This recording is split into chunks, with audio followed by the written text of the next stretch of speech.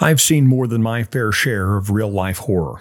In my younger days, I became acquainted with the depravity humans can inflict upon each other in the commission of crime, the throes of misplaced passion, or just the stupidity of thoughtless action. Such is the fallen condition of our souls. Sin blinds us to many things, but perhaps most especially to the truth about who God's Word says we are. I'm Michael Quinn Sullivan with a reflection on life and liberty.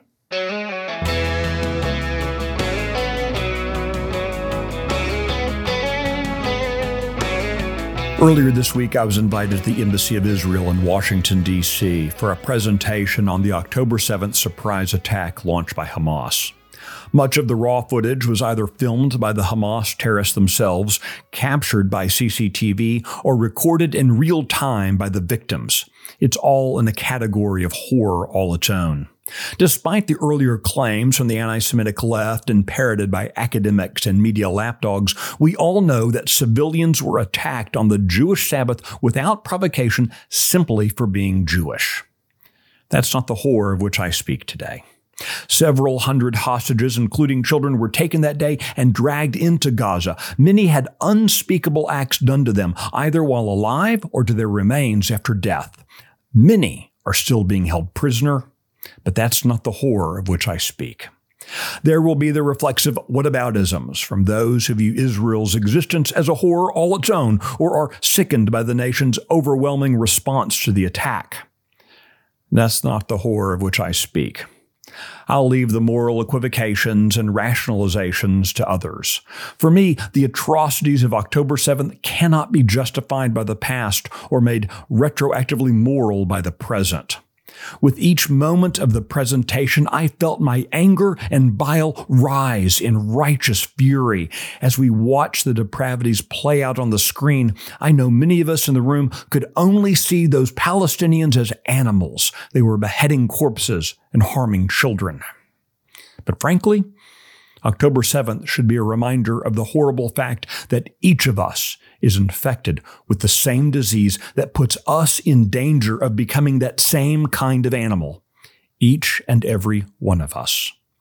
Just as the Hamas terrorists constantly referred to the Israeli civilians they were gunning down at the Nova Music Festival as dogs, we must struggle against the sinful urge to see the terrorists as less than what they are. The victims were not soulless dogs, but neither were the perpetrators thoughtless animals. The victims had no choice. The perpetrators did. And that thought should haunt us. The Bible's first description of mankind is a moral one, found in Genesis 1:27. So God created man in his own image. This is an inconvenient truth. Whatever else we might want to believe, the most innocent of butchered children and the most depraved of terroristic butchers share this characteristic. Both were created in the image of God. Sin has distorted that image like a fractured mirror, but the image remains. It's up to us to look for it. Nations and individuals alike have the right to protect themselves and, yes, to conduct war, exact retribution for offenses, and establish a deterrent against future aggression. Property rights and borders must be defended and even defended aggressively. Israel has that right. So does America, so do you, and so do I.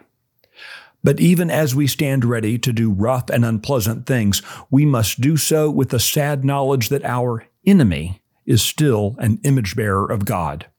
No matter how righteous or justified our actions might be, that truth must be acknowledged, or we risk devolving ourselves into the animals we abhor. Judaism, Christianity, and Islam all consider the book of Genesis to be Holy Scripture. While our differences in theology and ideology won't be reconciled with a return to the first chapter of Genesis, it should at least inform how we choose to deal with those we consider our enemies.